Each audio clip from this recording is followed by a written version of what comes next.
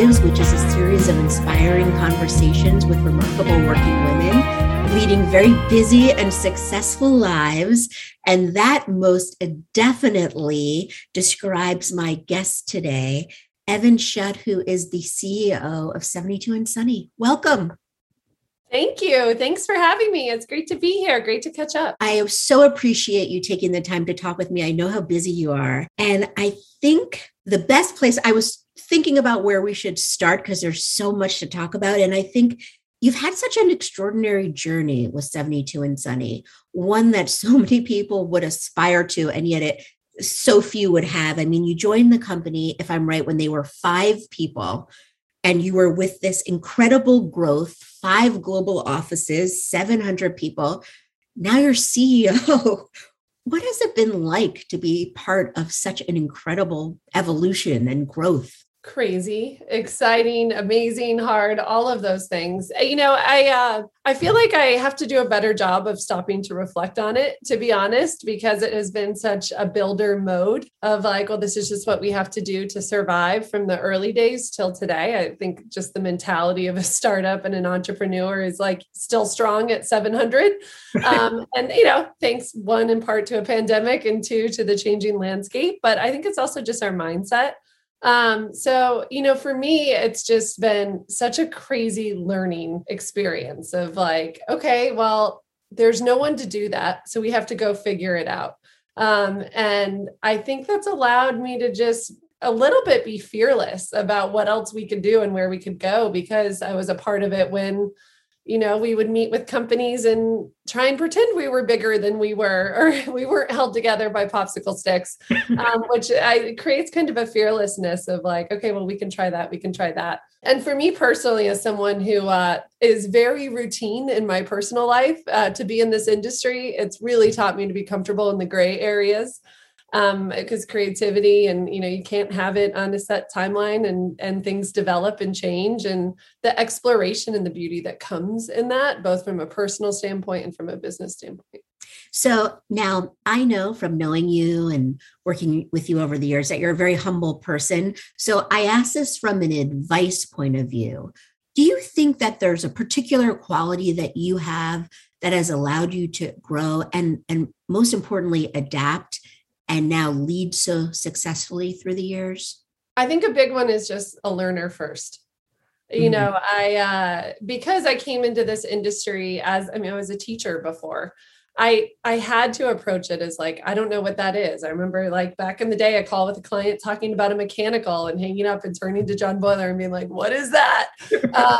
And kind of, just willing to ask and learn. And I do that today, every day, even in my role now, of show up wanting to learn and be surprised and expect that there's things I don't know, I think is so important. I tend to think experts look back and refer from things that they've done and why that was the right thing. And I think learners show up with a curiosity and wanting to find out more. And that allowed me to wear a lot of different hats, to understand how business affairs work, to understand how production works, to understand what goes on inside a client's business. And so that curiosity and learner, I think, has just been critical of like, it's okay not to know it and to ask the questions and then want to understand finance, want to understand these different qualities. And, the thing that goes hand in hand for that, for me, and just kind of my own philosophy has been like, just create the opportunity for yourself, which I think like if you learn how production works, then that creates the opportunity. If I want to go in that direction, if I learn how finance works, that creates the opportunity.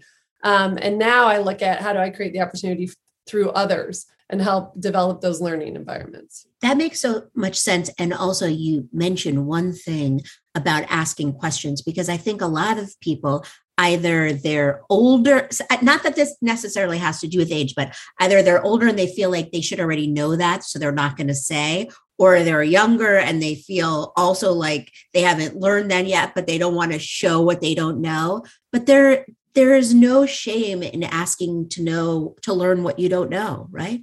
Oh my gosh. Yes. The number of times early on, I sat in like a client meeting and had questions, but was too nervous to ask it. And then afterward, when I'd ask it in like the safe space of our team and realized no one else knew either. And if we'd asked, how much quicker we could have moved together versus having to set up another call or send an email. And so I do it all the time. And I ask, I don't know what that acronym stands for. What is that? Especially in today's day and age, as you've got all these different metaverse and everything merging together, where I'm like, I don't understand. What are we talking about? Or creator versus influencer? This just came up recently. And I was like, can we just get clear on what we're talking about and the difference between the two? Because they're, ask the question, just ask it. I guarantee other people have the same question. Right. Ask the question. So one of the things that has always been so amazing about 72andSunny is how you have always been, before it was even trendy or cool, or everybody had to say that they were purpose-driven and values-driven and, people first. That is really what the company is and what you've grown on. How has that changed over time? Has it? Should it? How does it translate into how you lead? I would say being values-based has not changed. Our values, I think, are in the process of evolving. Mm-hmm. And I think it's one of the biggest things I've learned over the last probably 5 years, especially on our journey to be anti-racist and how we best make sure we're a company where people can feel like they belong and it's inclusive culture. And so, what were our founding values, and I think are, on point and right. And Goddess obviously created a very long-lasting, successful company to date, 18 years ago, need a tweak, just to say it. I think at the time I was like, those are our values and this is what they must be. And, we really had a point of a lot of employees coming to us and questioning some of it. And that was a hard moment because I could have chosen to defend them or actually, again, learn. And I think now I look at that as the biggest gift, because I think I have learned values. You know better, you do better. Yeah. And that doesn't, change that we're a values-based organization.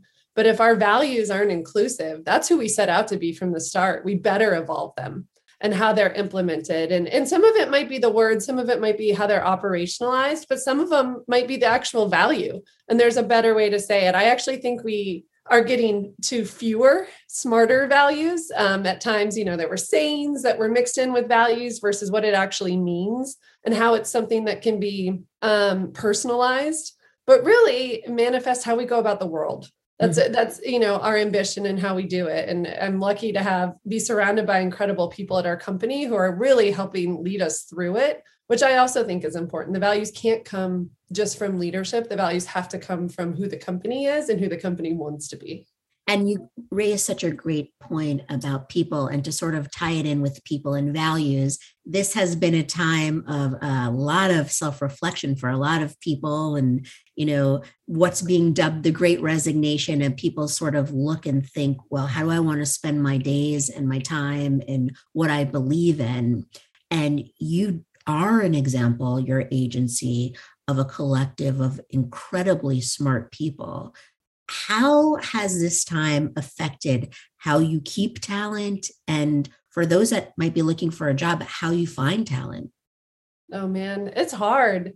Yeah. And at the same time, really inspiring. We've had many people choose to leave to go do different things. And I think that's incredibly inspiring, this moment of reassessment. In fact, to hear one of our leaders at our company just last week use the term restoration, which I thought was a really inspired way to talk about what we're all going through and how to approach these times human first has been such a priority for us. I think we're doing a lot of the things other companies are doing, of frequent surveys. How are you thinking? What do you want? And trying to think about everything from flexibility and freedom are big themes. So how do we look at that as an opportunity to accelerate change in what we're doing? We call it WFX, work from X, right? What is the role of an office? We've hired people from all over the world now who, have never set foot in our office, and I don't know when they will. So how do we change our culture and meet the needs of the freedom and the flexibility with what we do?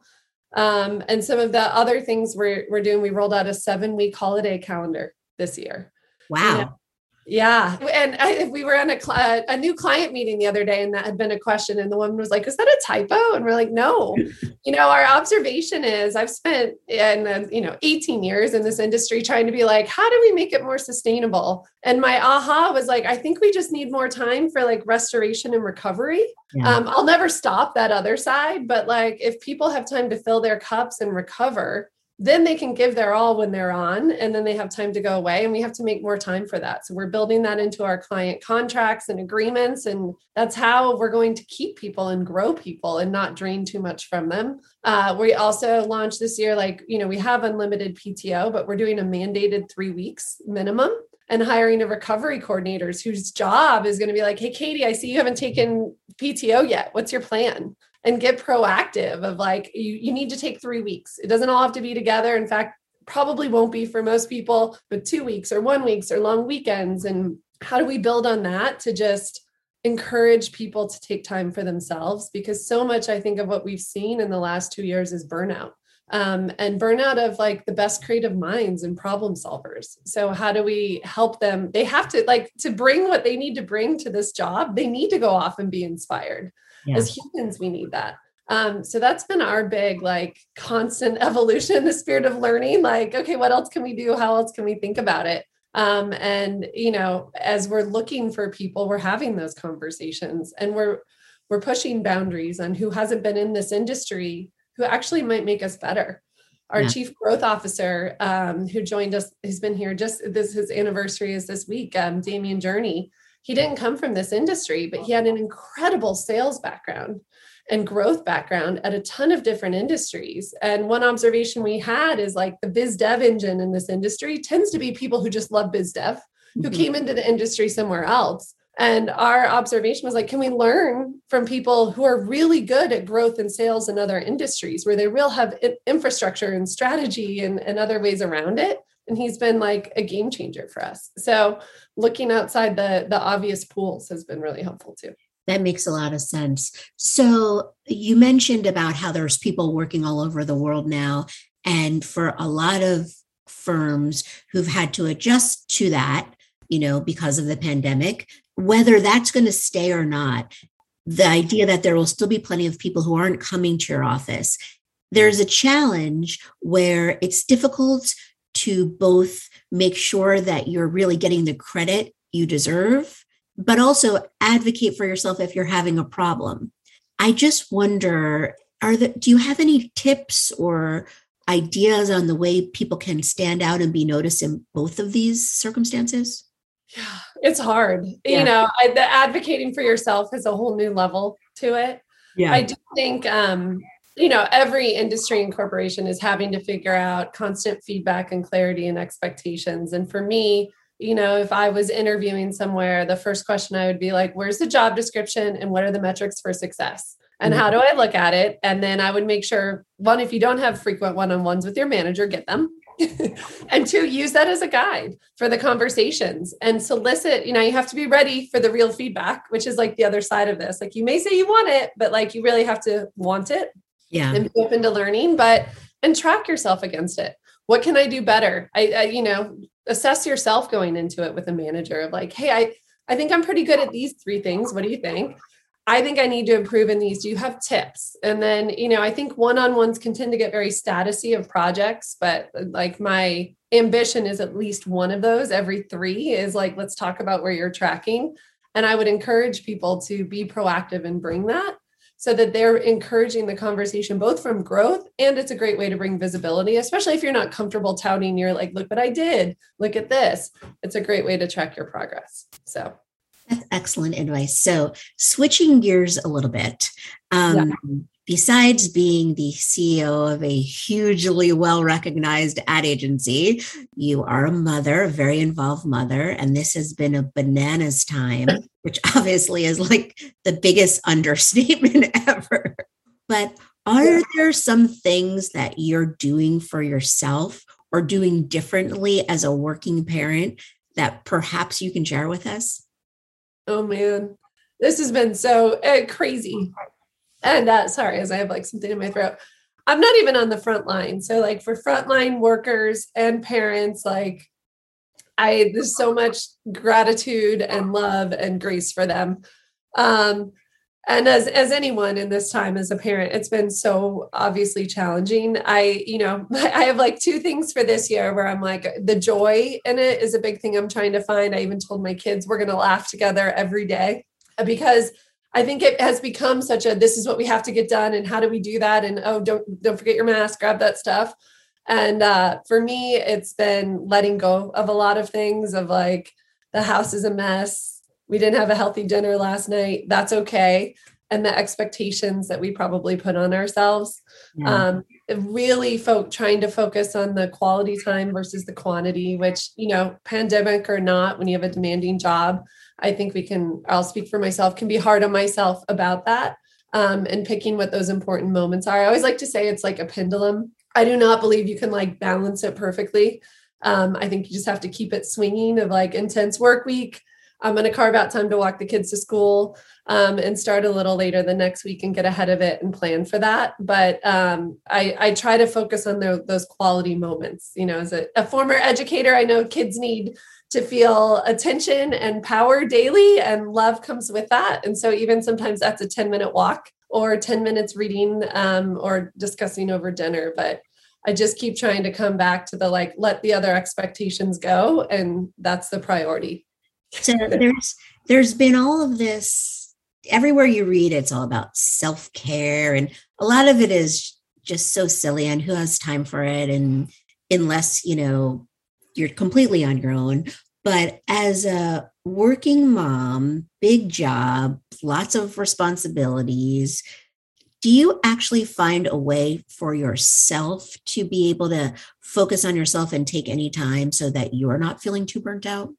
I'm probably not as good at it as I should be, in full transparency. I think I go in waves of it. Working out, I know I feel way better when I do that. Now I will like go on the 5 a.m. wake up for weeks, and then suddenly my kids will start waking up at 4:59, and climbing on top of me while trying to do yoga or whatever it might be. But I think that is such a big one, and getting outside, especially now, I can go 8 hours just sitting right here and not even be out. And I'm like, oh my God, I try to do at least like one call a day as a call and walk outside. Inevitably there's construction and sirens and whatever, but at least I'm out in the world and fresh air and things like that I know are really important to me. But I can feel the difference. I think my family can feel the difference. I think my coworkers can when I don't do that. And so the more I can remind myself of it, the better, not just for me personally, but for everyone around me. Yeah, put on your oxygen mask first type of situation, right? Exactly. It's so true. And I remind my kids of it, where I'm like, I need some time. I have to do this. And they in the moment they might not love it, but they get it. And they're learning it too, of like, this is an important part of it. So as a final question, I would just love to ask, is there one piece of advice that has really helped guide you through your life and your career that you could please share with us? Yes, this was said to me by Matt Jarvis, who's a former CEO of 72andSunny, in a week where we had lost two of our biggest clients that represented 80% of our revenue at the time, when we were, much smaller. And we were I happened to work on both of them. And we were trying to figure it out and talk about what we do. And I think I said something like, well, what about this? And he looked at me and he's like, oh, you still think we all know what we're doing? I was like, yeah. He's like, no one knows what they're doing. And so as simple as that sounds, I think I'd gone through a lot of my life thinking like, oh, all these people know this and they know that, or this person has kids older than me, they must know that better than I do. Yeah, they've had more experiences, but like, we're all living this life right now for the first time in these roles doing this. So that constant reminder allows me to like just show up differently and less worried about like, okay, all the people know this and I don't know that, or how do I do that? So I try to just remind myself all the time of like, whether it's meeting with like a CEO from a client or a parent thing or whatever, like everyone's doing this for the first time. It's okay. That's awesome advice. Evan, it's so wonderful to talk with you. Thank you so much. Thank you too. So good to see you, Katie.